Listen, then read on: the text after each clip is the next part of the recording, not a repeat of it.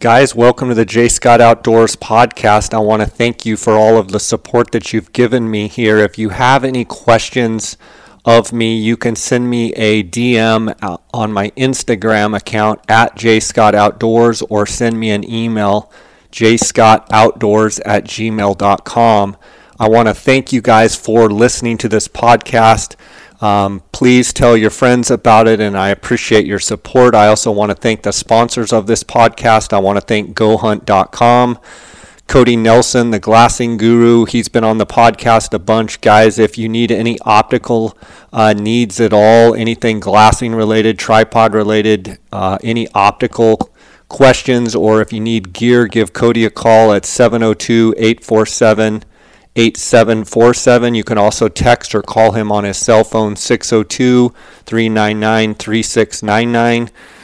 Guys, use the J. Scott promo code when you're signing up for the Go Hunt Insider. That's going to give you discounts. Right now, they're running a $50 Go Hunt Gear Shop gift card if you sign up using the J. Scott promo code. I also want to thank KUIU Ultralight Hunting. KUIU is a direct-to-consumer brand, KUIU.com. The ultralight hunting gear is the gear that I have worn since and used since 2010. They are a direct-to-consumer brand. You can go to KUIU.com, order everything right there directly on the website. Also want to point out, for those of you that are near the Dallas, Texas area, they have just opened a retail location. So now they have a retail location in Dallas as well as in Dixon, California. Also be looking out for the KUIU guys at some of the trade shows that are coming up here in the next couple months. Thank you to KUIU for their long-time support. I also want to thank phonescope.com. Remind you guys to use the JScott23 promo code. That's going to get you 10% off on all orders at Phonescope. And then last but not least, lathropsons.com. Contact owners Stephen and James at Lathrop & Sons, 618-544-8782. They make mountain hunting boots. They have the Encompass, the Mountain Hunter, and the Elite boot. Again, reach out at 618-544-8782.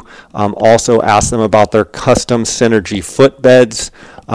You can also check them out at lathropsons.com. Guys, let's get right to this episode. Again, we're approaching the new year of 2024. I appreciate all your support. Reach out. Love to hear from you. Guys, welcome to the J. Scott Outdoors podcast. I've got my friend Cody Nelson, the glassing guru, here at my house in Paradise Valley, and we're just here after Christmas, and it's been a good holidays, but like I'm just itching to get to Mexico and get, a lot of people, their season's kind of coming to an end. I feel like, fall moves along, you've got elk and you've got mule deer and sheep and some of that stuff, but my season really gets kicked off here. I always think of like you're peeling down, like the sun comes down on a ridge, right? That the hunts start way early, up in Alaska and Canada, and it's just peeling down all the way through North America and going down, and right about when everybody else is just hunkered down in winter and can't get out of it. I'm ready to roll. You're like, this is kind of short sleeve weather. Let's go down to Mexico and hunt some coos deer. Yeah, coos and mule deer. We have got a load of questions, and we did a recent episode where we got a bunch of questions in, and we weren't able to get all of them answered. I wanted to get you over here and go ahead and get through some of those questions, because I know the listeners get so much value out of these Q&As. So let's just dive right in. Best spotter for someone who does 70-30 backpack and truck hunting out west. So I'm assuming he's saying 70% backpack, 30% truck hunting. Best spotter. So he's talking about a spotting skill. Man, I'd look really hard into the 65 millimeters. Okay, so if you were talking about like the Kowa 66s or the Swarovski 65 with a 25 to 50 eyepiece, I'd look really hard at those. And I think what's interesting, Jay, is that because we've had, the Koa 50, 553, 554s that have taken a pretty good hold on the compact, and then Swarovski introduced the ATC STC last year. We've had a fairly interesting thing happen is that there's been a ton of attention that goes to the compacts, and if you're into the compacts and really the lightweight thing, those two pieces of gear are it in my book, right? Those are and then Vortex lands one in there in the Razor lineup that absolutely supersedes what they had done in their previous models. So you got to look at that too. But I think what the very most interesting thing is that what the rise of the compacts did is it made people really look back and understand that there was these 65s out there that kind of were getting lost in the middle, that were like, oh, well, that's a 65. And I think what it's really caused people to do is it's realized that either I go 80 millimeter or I'm going down to the compacts, but then they're now realizing, man, these 65s really do kind of in the middle. They kind of bridge that gap. So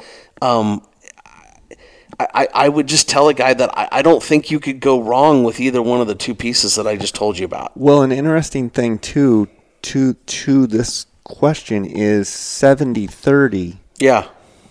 I mean, the beautiful thing about the modular system with Swarovski is you could have... There's another piece. You could have a 95 and a 65, and Absolutely. When you backpack, you go with the 65. When you're around the truck and you want a little more juice, you go with the 95. 100%. Or the 85. And there's...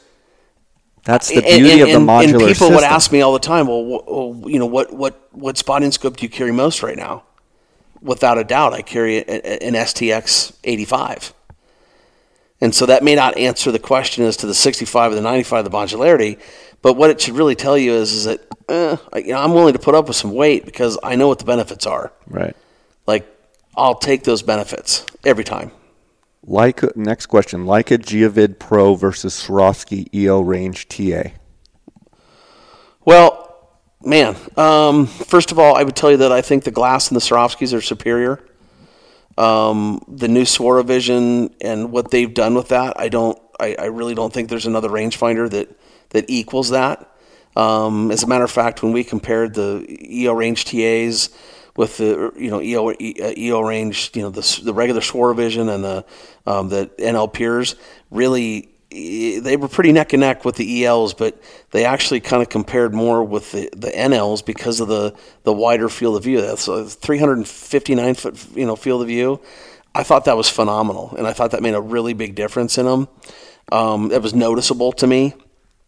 I will tell you that in terms of first of all, with the Swarovski probably gets a little bit of they only have 3 profiles and, rifle profiles and, their ballistics are different than, somebody else's. And I would tell you that in my experience of building turrets and dealing with ballistics, which is probably in the thousands, I would tell you that Swarovski's ballistic program is not entirely different than other programs. Like, you may get a click that rounds up or rounds down, but it's not that. We're not talking like, you're putting in the same distances and you're getting 5 clicks difference. So I would tell you that I love the Swarovski and I love what it does in its simplicity, and I think the app works real good, and I think all that's fine. But man, when you talk about the Geovid Pro, the way that it interacts with the mapping program, that's ridiculous. I mean, it's so good. It's uncanny about how good it is. Explain that a little bit. Well, first of all, the way to get to the fact that you're getting a solution is incredibly intuitive.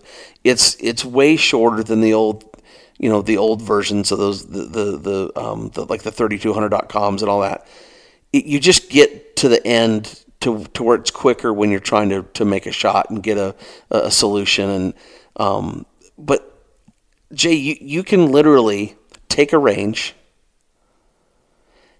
and you can look on your phone that's got their app on it and the hunt map, and it's going to ping right where that is. And then on top of it, you could say, well, I'm not going to shoot from here, but I want to shoot at the hill closest to it.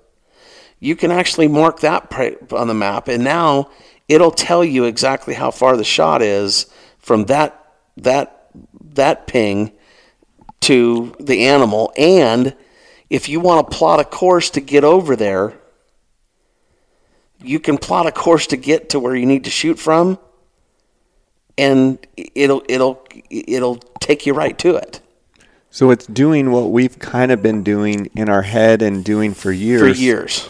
But it's taking technology. That's correct. To another step, now, and it's probably a little more exact. The Swarovski has a tracking assistant too, and it's hooked up to Google Map, and you do have to have some connectivity there, but it also has a different form of tracking.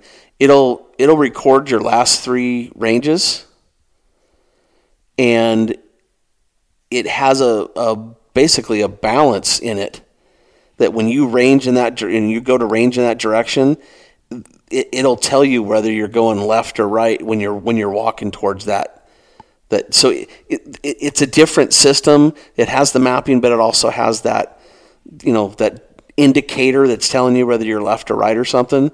But again, I think the fact that we're having these conversations, I think we're merely at the start of what's to come in terms of electronic technology in rangefinders and mapping. We haven't, they're integrated, but I think we're merely at the beginning of this. It's exciting, isn't it? 100% it is. Question here. Would really like to hear some conversation about glass quality and coatings. Oh, geez. And what difference that makes. Whew.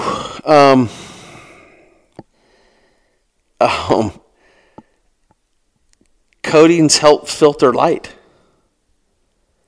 And the cleaner that you can do that, the more light gets to your eye. But that can also change the colors that you see. And that's why you'll hear some people say, for instance, my brother would be like, oh, I love the way that the Zeiss looks. And somebody will say, oh, no, I love the way that the Leica looks. And it's because they have coatings, and I hope I want to say this the correct way. They have coatings that manipulate, or in some cases not manipulate, the color spectrum.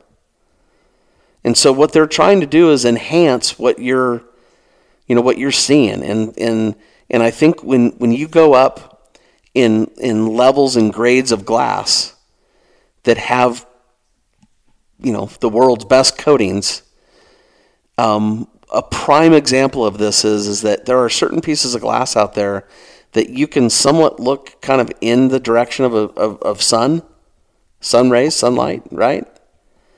And you can literally see what you're looking at on the mountain, and you take another piece of glass and you have a lot of refraction and glare and all kinds of stuff, and it all comes back to quality of glass, quality of coatings.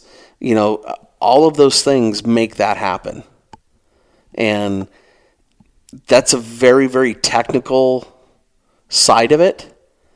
But if you're purchasing glass that's not fully multi-coated, you're probably not going to be happy with it in the long run. It's the simplest way to put it.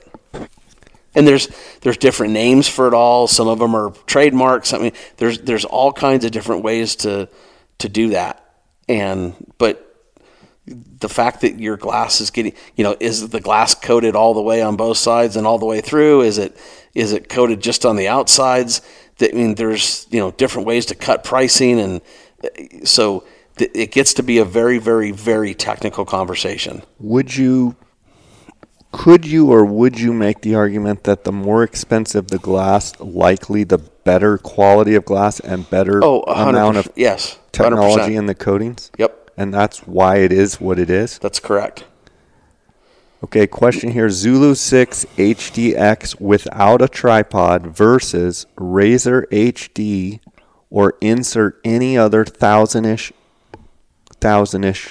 binocular with a tripod. So he's talking about image stabilizing. He's trying to compare the Zulu 6 without a tripod versus Razor HD or any other $1,000. I think I see what he's getting with at. a tripod. So would you rather have $1,000 binos on a tripod or a Zulu 6? I'd rather have the tripod. I think it lends me to more situations. Okay, even though he's trying. So here's the thing. I think what he's also trying to figure out is which glass is better. No, I think he's trying to say Zulu 6 just hand holding and running around like a wild man, or $1,000 pair of binoculars on a tripod. Pick it, whether it's a Razor HD or. God, put me on the spot. Why don't you?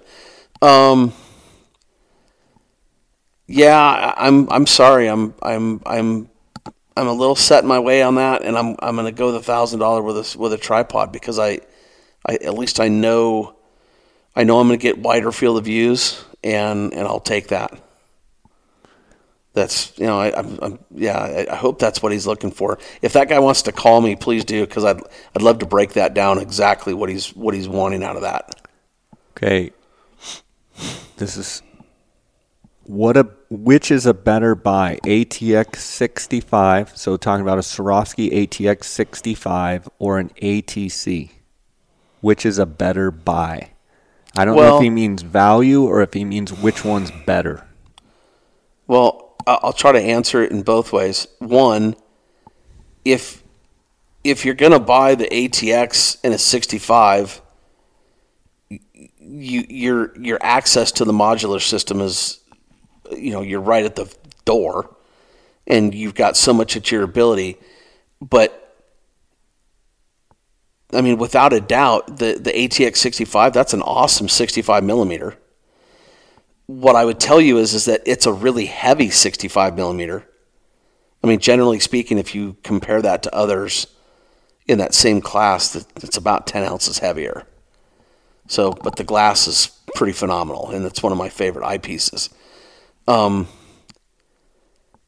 comparing that to the 56, I mean, if weight and space and size is your go-to, and I mean, I've got nothing bad to say about the ATC or STC. That is a phenomenal piece of gear. That's a phenomenal compact.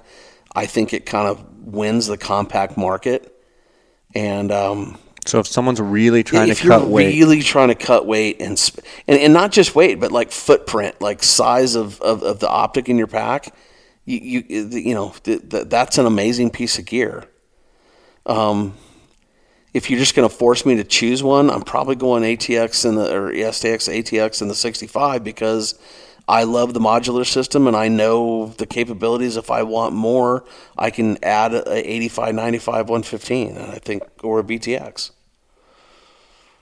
So I smile at the next question. Uh-oh.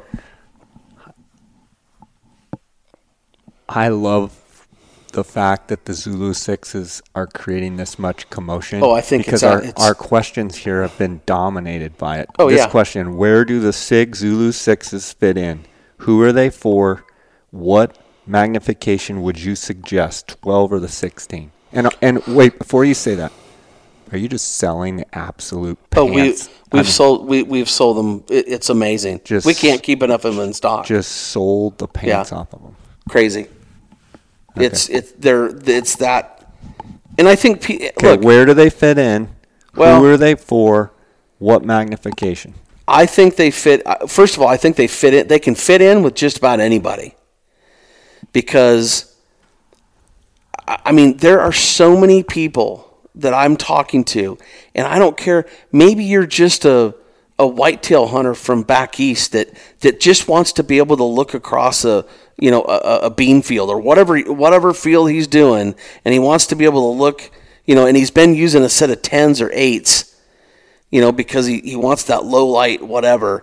But then what he's really want to see is what's back in the trees that hasn't come out, into the field yet. And, that guy's not your normal tripod, but this guy can take a set of 16 by 42s, throw them up, and now he can see back into there. I think there's so many different applications for these that people don't realize how good they are. And that guy can do that, literally around that $1,000 mark. And it's like, man, there are so many options for these guys. So I think it fits in. If a guy just said, you know what, hey, I'm a bow hunter and I stalk and I still hunt a lot. The 10 by 30s, they have like a 273 foot field of view, which is not horrible, but it's not what other binoculars are at, 320, 330 foot field of view. But at least I think those things you could be really super, super, super steady with those. Because let's face it, sometimes you have a bow in your hand and maybe a guy just wants to be steady. So I can see where a guy would want to use those. The 12s for me get lost a little bit because they have the same field of view as the 16s. So I end up saying to myself, I would just rather have the 16s.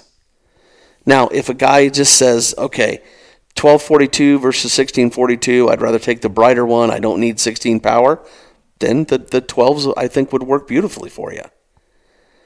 The ones that I haven't completely 100% bought into, and the 20s, I think for somebody that just distance is everything, and maybe it's not low light, that they're just literally trying to see whatever they can see at 20 power, because the exit pupil's not so good in those. That it's just going to be darker. There's no way away. You can't sugarcoat that. They do a great job, but the exit pupil is what the exit pupil is.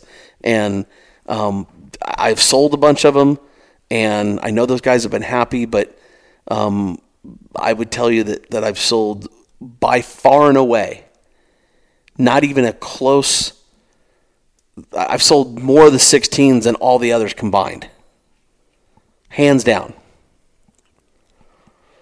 Again, like we said in the podcast we did a week or 10 days ago, I'm just pumped that I want to see all of the other manufacturers bring image stabilization to the table, and I think we're just starting to scratch the surface, and it's super exciting as a consumer to see. 100%.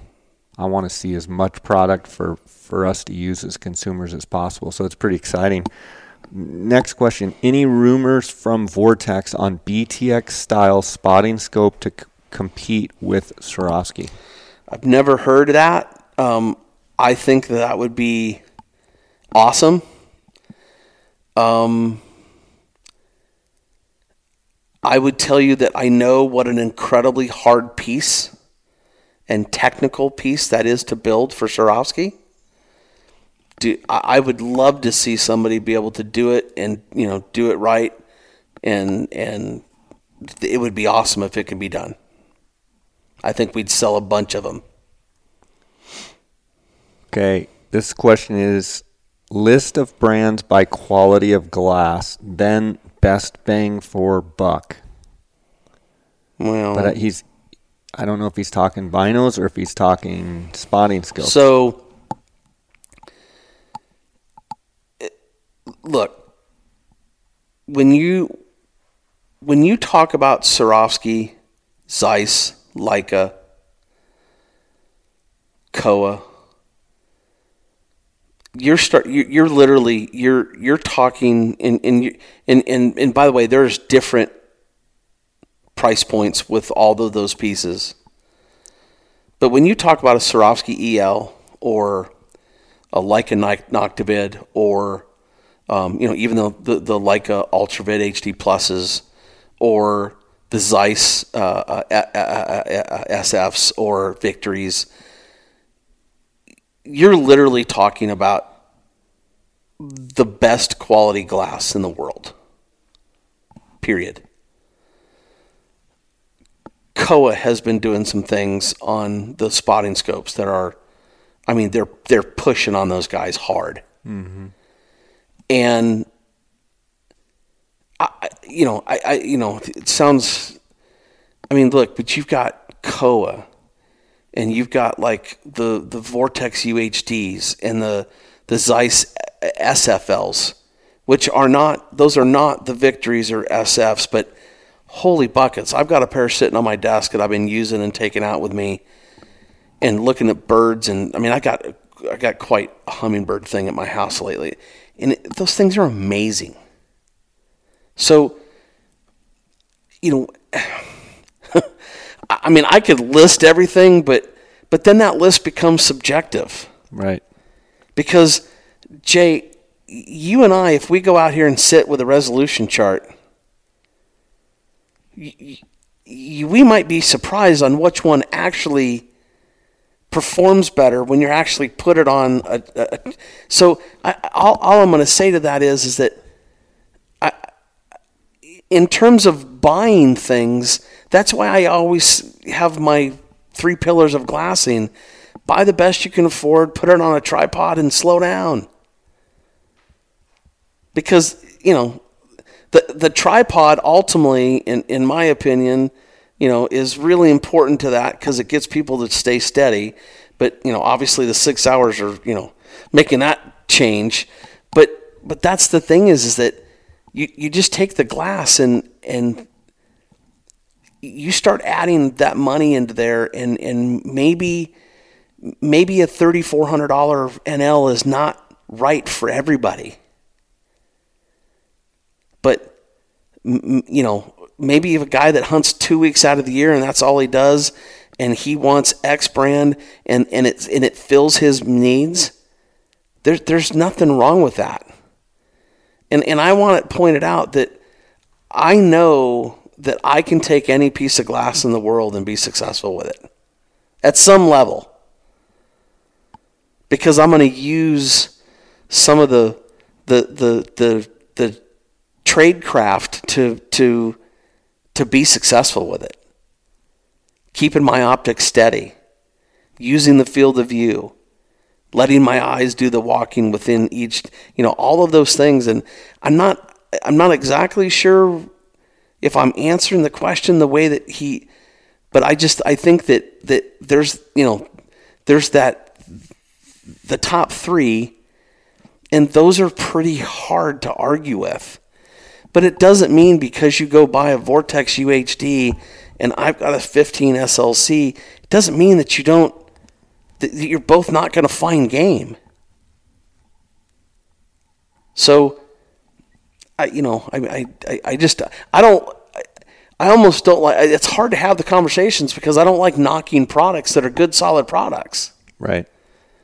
But at the end of the day, I also know when you sit behind a resolution chart, I know which one functions, or I know which one goes deeper into the chart. I know which one, doesn't blur as quickly. So, I'm just. So what was the second part of that? Did I miss that? Because he said he talked about listing them out quality-wise. You caught me off guard. I was already going to the next one. I'm sorry. List of brands by quality of glass, then best bang for the buck. Yeah, I think best bangs for your buck are, if you want to spend $1,000, you go Vortex HD, you go the Leupold Santiums. So like the Vortex Razor? Razor HD, you go Vortex Santiums, you go Leica Trinovids, Zeiss Conquest you HD. Mean Leupold Santiums. Or Leupold Santiums, Leica Trinovids, Zeiss Conquest HDs. Those are $1,000 pieces of glass that are awesome. Right. You can put those on a tripod, put them on your chest, you'll do fantastic. You want to go to the next level and get, Zeiss SFLs or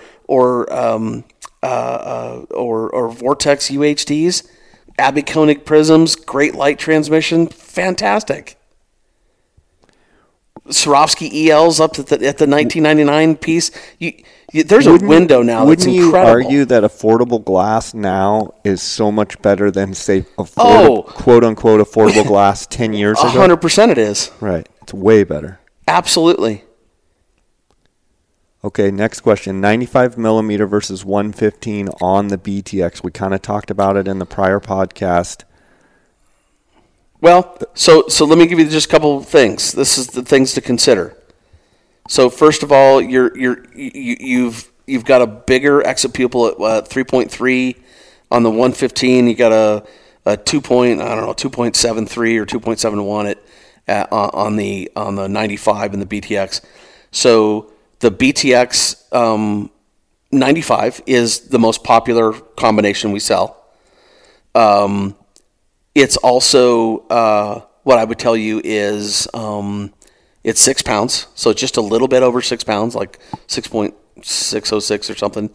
And then you got the BTX 115 that's much longer, and it is 7 3/4 pounds. So, I mean, I don't know. I mean, they're both awesome. But if I'm looking at the longest distances, and I'm looking, from sun up to sundown, quite generally, I'm taking the exit pupil. If all that's, if I'm around the truck and I'm not packing with it. Which has you taking the 115? Yeah, I'm taking the 115. Okay. Next question: Swarovski versus Koa Big Eyes. Well, so I assume they're talking twins. Yeah, if he's So I use the Swarovski Twin 65 SDS. And those are awesome. I'm assuming he's saying either the older Koa. Right, I think he's not taking into account that the Koas aren't making them. Yeah, they don't make the 664s anymore, and they don't make the 77s anymore. But all of those are. I mean, the 664s for all intents and purposes was the best. If you call it a lesser expense, I mean that was the best bargain in the big eyes. But the 77s were pretty damn good, that way too. Yeah, I mean, if I had to choose any one of them, I would go the 65s. Now, there's some guys doing the 80s now too, back again. But see, here we keep, we keep going, well, I don't want to do them that big and that heavy, and then we keep adding, okay, well, let's do the 80 millimeters, and so guys, I'm not going to throw out the old Highlanders either. No, they're phenomenal. Those are phenomenal pieces of glass, and quite frankly, if you're around your truck and you're not going to pack them, I mean, that's why I got rid of mine, is I was carrying them too much. You're and carrying I had them 14 pounds and a 13-pound tripod. I had 27 pounds Absolutely. before I even... And the part of the problem with that is that if you're going to be close to your truck, or at least within, walking distance to a point or whatever, there's a lot of times that I think I would just flat out choose the 32 by 82s because they're so stinking heavy and you got a solid tripod on them. When you're looking at something, they're stable. They are absolutely rock solid stable. Yeah. Okay, so next question. Is the Zeiss Harpia 95 better than the Swaro ATC 95? Wait a minute. Is the Zeiss Harpia 95 better than the Swaro ATC? I think he means ATX. He means ATX. I did an article on this one, and this was a tough one. The Harpia is an incredible piece of gear with I would tell you that in some regards, the glass is maybe slightly on the better side. The 95, I love the eyepiece better. Way more comfortable for me to look through, way more forgiving to look through.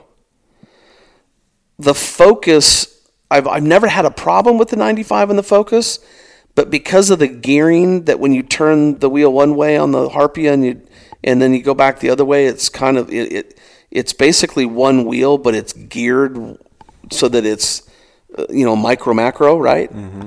That was pretty awesome. Mm-hmm. The one thing that I have a problem with the Zeiss is they were like, oh, this is better because it's a wider field of view. And quite frankly, I've put them side by side on equal powers, and I don't see that as being the truth. And call me crazy or doing something wrong, but I don't think I was. So when you match power for power, I got no more field of view out of the Harpia than I did the 95. So, that's a tough call for me. I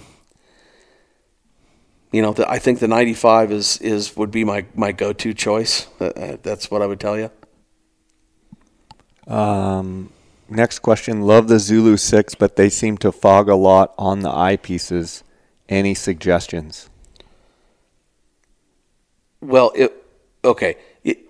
if they're fogging a lot on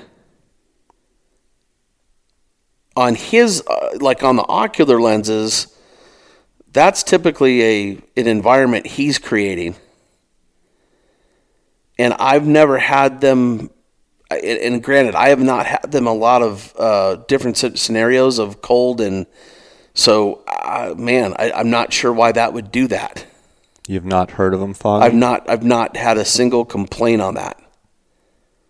So, I would, if I were him, I would be looking at, when you put those lenses out there, I don't know, is his breathing and everything rolling up? I know that sounds crazy, but I've had more things fog because people are breathing and it's rolling up into stuff than it is, because of a faulty thing in the lens.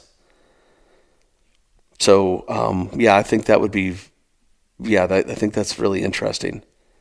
But I would tell him to try to watch as much as possible, how that's happening and when it's happening.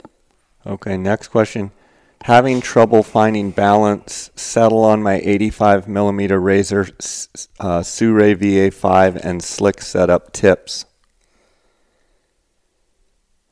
And I'm assuming he's talking about literal balance. Mm-hmm. Well, if you're using a TY70 plate, you can run the plate forward or run it backwards, and then you can adjust the plate within the head, forward or backwards. So you should actually get quite a bit of adjustment out of that to where you should be able to manipulate the balance point. And so, if that person is having issues with that, I would tell that person to call me, and I can walk them through that and help them set it up to where it gives them the best balance, at least that they can achieve on that particular setup.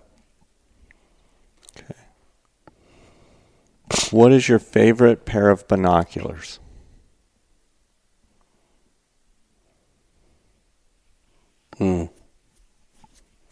Wow.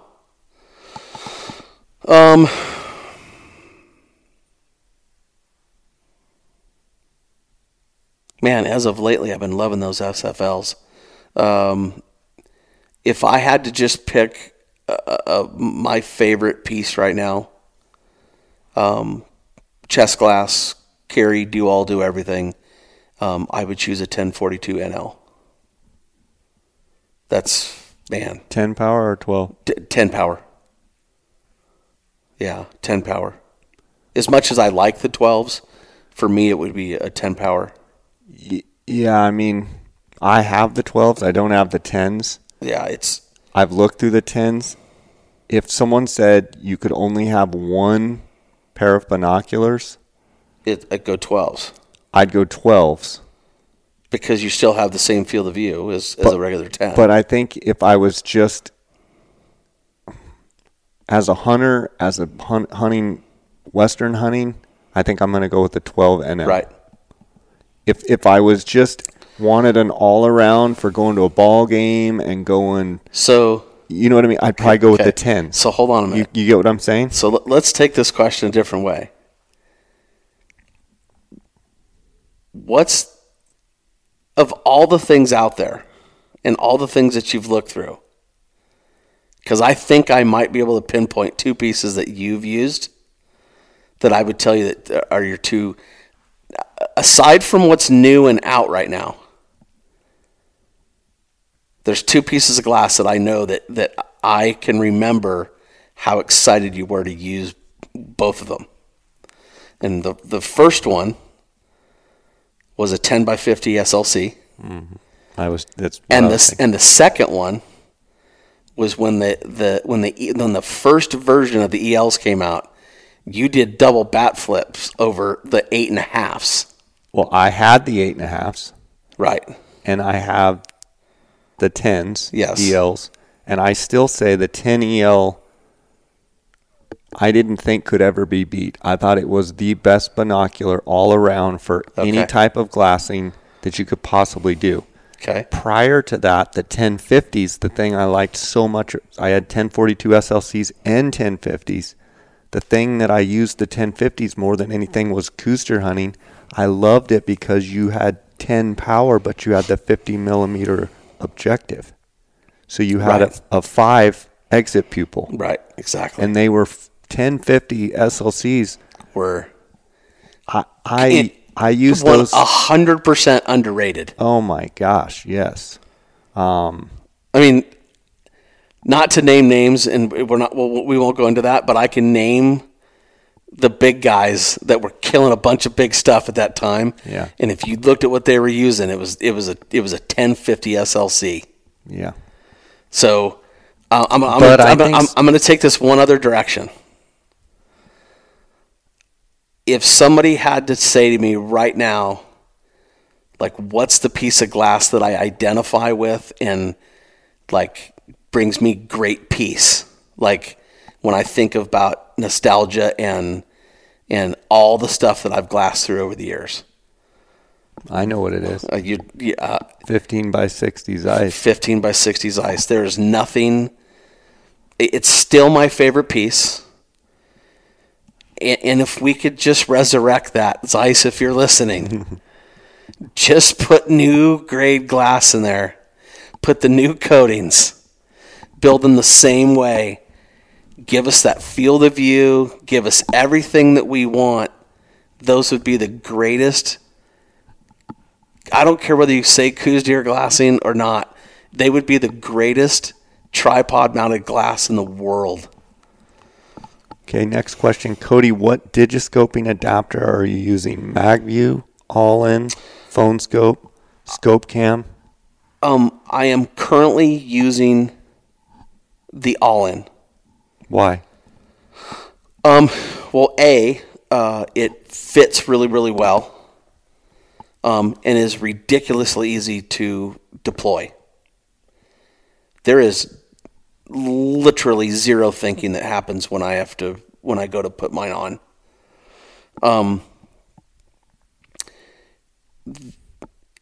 There are some companies and people doing some things right now that are really cool in that digiscoping world. And I think it's continuing. This competition is really good for each other. And I think it's pushing each other to create and do and solve problems and get rid of issues that used to be a thing. And I think it's happening. I love this because it's happening right before our eyes. It's happening right now. And guys are creating stuff that's just super cool.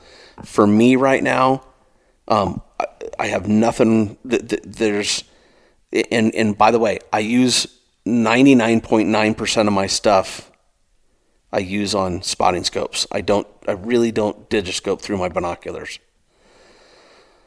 The MagView was great. MagView got some cool things that it does. I love the fact that they have a charging, plate on the back of their cases, and I love that they do some cool stuff. Phone Scope has been, there's a lot of people that would say, "Oh, Phone Scope's so archaic and whatever," but you know what? PhoneScope always had the right piece for the right part. PhoneScope was easy to deploy. When you got it, put on your system and you had it, I get it. It's, it took a little bit more than slapping a magnet together, but that did a pretty good job. And it's literally at a third the price. And now you have, Scope Cam came out with their magnet, and MagView came out with their magnet, and then Allin came out with theirs. And there's another one out there that I think is making some waves, Capture. And I just think that there's some really cool stuff that people need to look into. But for me, it's Allin right now. So for any of those companies that are listening, or anyone listening to the podcast that wants to convey to those companies, get the lens of the camera as close as possible to the optic lens, whether you're using binos or spotting scopes. Why? I don't know. I don't understand why. Why? I don't understand why it happens. I don't understand why there's the closer you get the lens of that camera to the lens, the ocular lens of either a bino or a spotting scope, the better the image. Yeah. And I see some of these devices in the names you mentioned. Yeah. And I'm sponsored and have since the beginning by PhoneScope. But I don't think that I'm not looking at all of them and trying things out and looking, because I'm always interested in new stuff. But if you're listening out there, guys, the number one most important baseline rule that you should be using when creating these products is getting the lens on the phone as close as absolutely possible to the lens, because that's where you get the best image. That's where you get the least amount of vignetting and the best quality image. If you're having to get out of the vignetting using your own zoom, that's a problem. That's the first red flag. Right. And so anyway. Question. You think Swarovski is going to dabble in image stabilization? Can you really improve a Ferrari? I'd say you can always improve a Ferrari. You can always improve. Don't ever sell. Yeah, don't ever sell it short that you can't make something better. Look, I don't know anything for certain, but there's no way that with the popularity and the questions, and there is no way possible that those people aren't taking a look at this. Yeah. No way. And I hope they are hard. Yeah. Because as a consumer, wouldn't it be phenomenal if all of these manufacturers had their own? I think it would be phenomenal. IS technology. Yep. Okay, next question. I run a Swaro EL10 Power, which, by the way, you're saying those are on sale they're at $2,000. Yeah, 1042 is $19.99. EL 10x42 EL Swaro Vision on a tripod and an ATS 65 HD. Okay. Worth adding Zulu 6. Well, only if he feels like there's a shortcoming somewhere.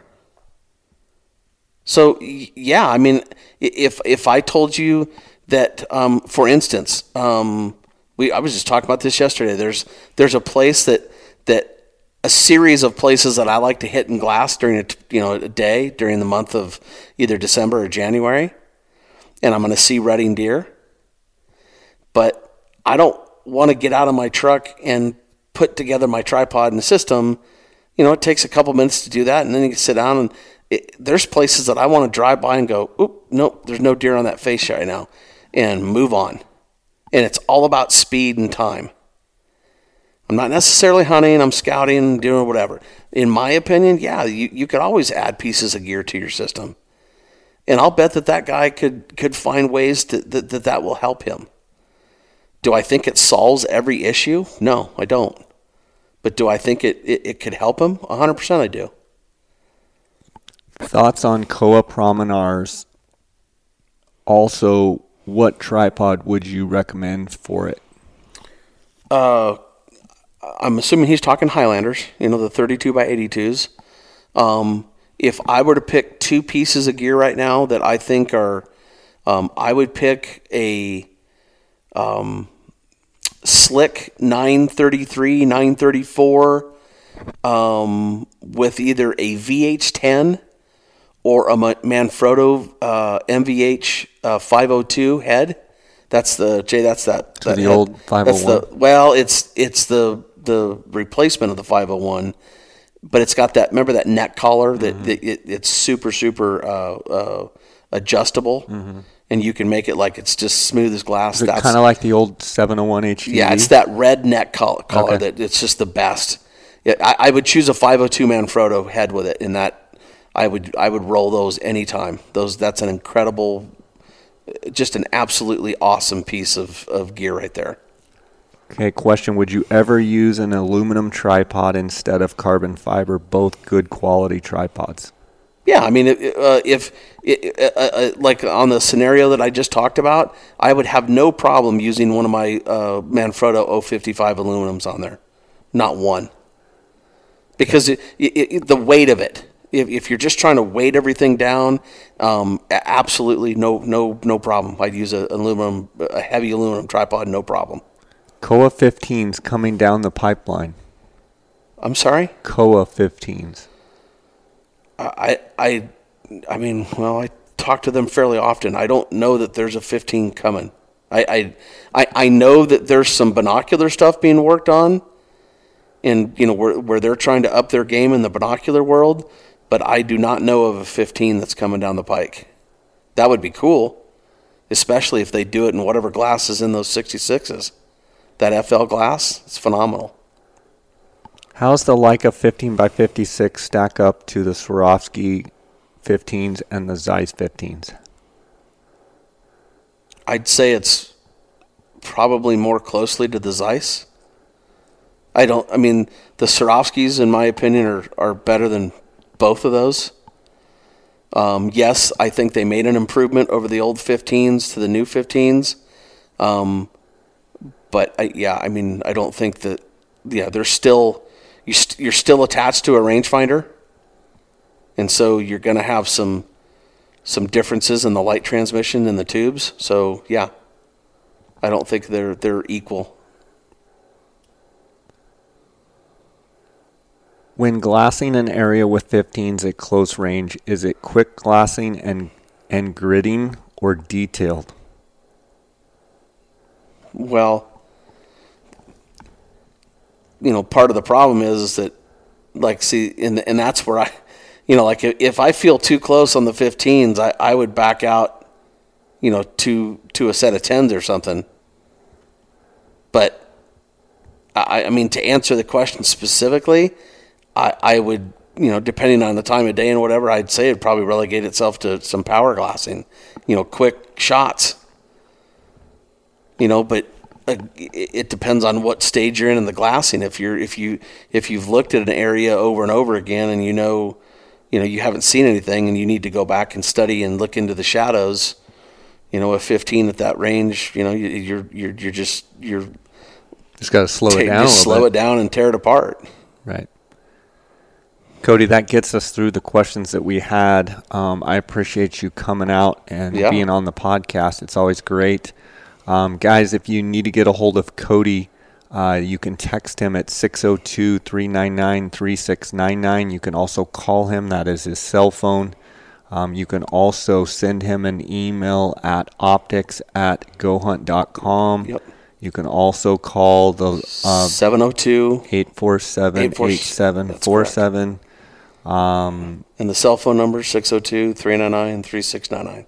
It's always great having you on the podcast. I know the last one we did, we got lots of response from that. And, there's hardly a week that goes by where I don't get a message back from a listener that said you took care of them and helped them out. And anything glassing, guys, tripods, binoculars, spotting scopes, rifle scopes, techniques, any of that. Cody, is talking to customers on the phone every day. I just also want to tell people, too, if we're not answering some of these questions, because I've had guys call, if you're not getting the answer out of it that you were intending us to give, or, if you're not understanding, or, we didn't understand the question, call me up. And we'll chop it up and figure out the best way. I mean, because sometimes it's just maybe understanding exactly what a guy meant by something and might change the answer. But, these are from the hip. we're not studying these questions and then having written pages of this is just two guys talking about subjects that they love, but we want to make sure that you're getting the best information to answer that question to help you, either purchase or quantify or qualify or, make you feel good about the one you just made. So, just if you got questions and they're not getting answered, holler at me. Not to put you on the spot, but with show season coming up in the next couple of months, do you know of any shows that you will be at for sure? Yeah, we're just starting to dabble in that right now.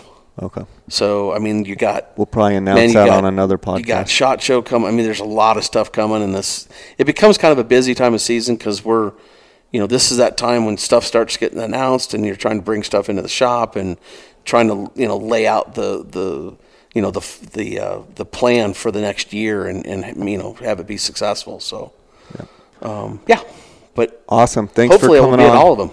Thanks for coming on, buddy. Yeah, thank you so much for having me. I appreciate it. Looking forward to kicking off this new year. Yeah. Yep. Can't wait to hear all the stories. All right. God bless. God bless.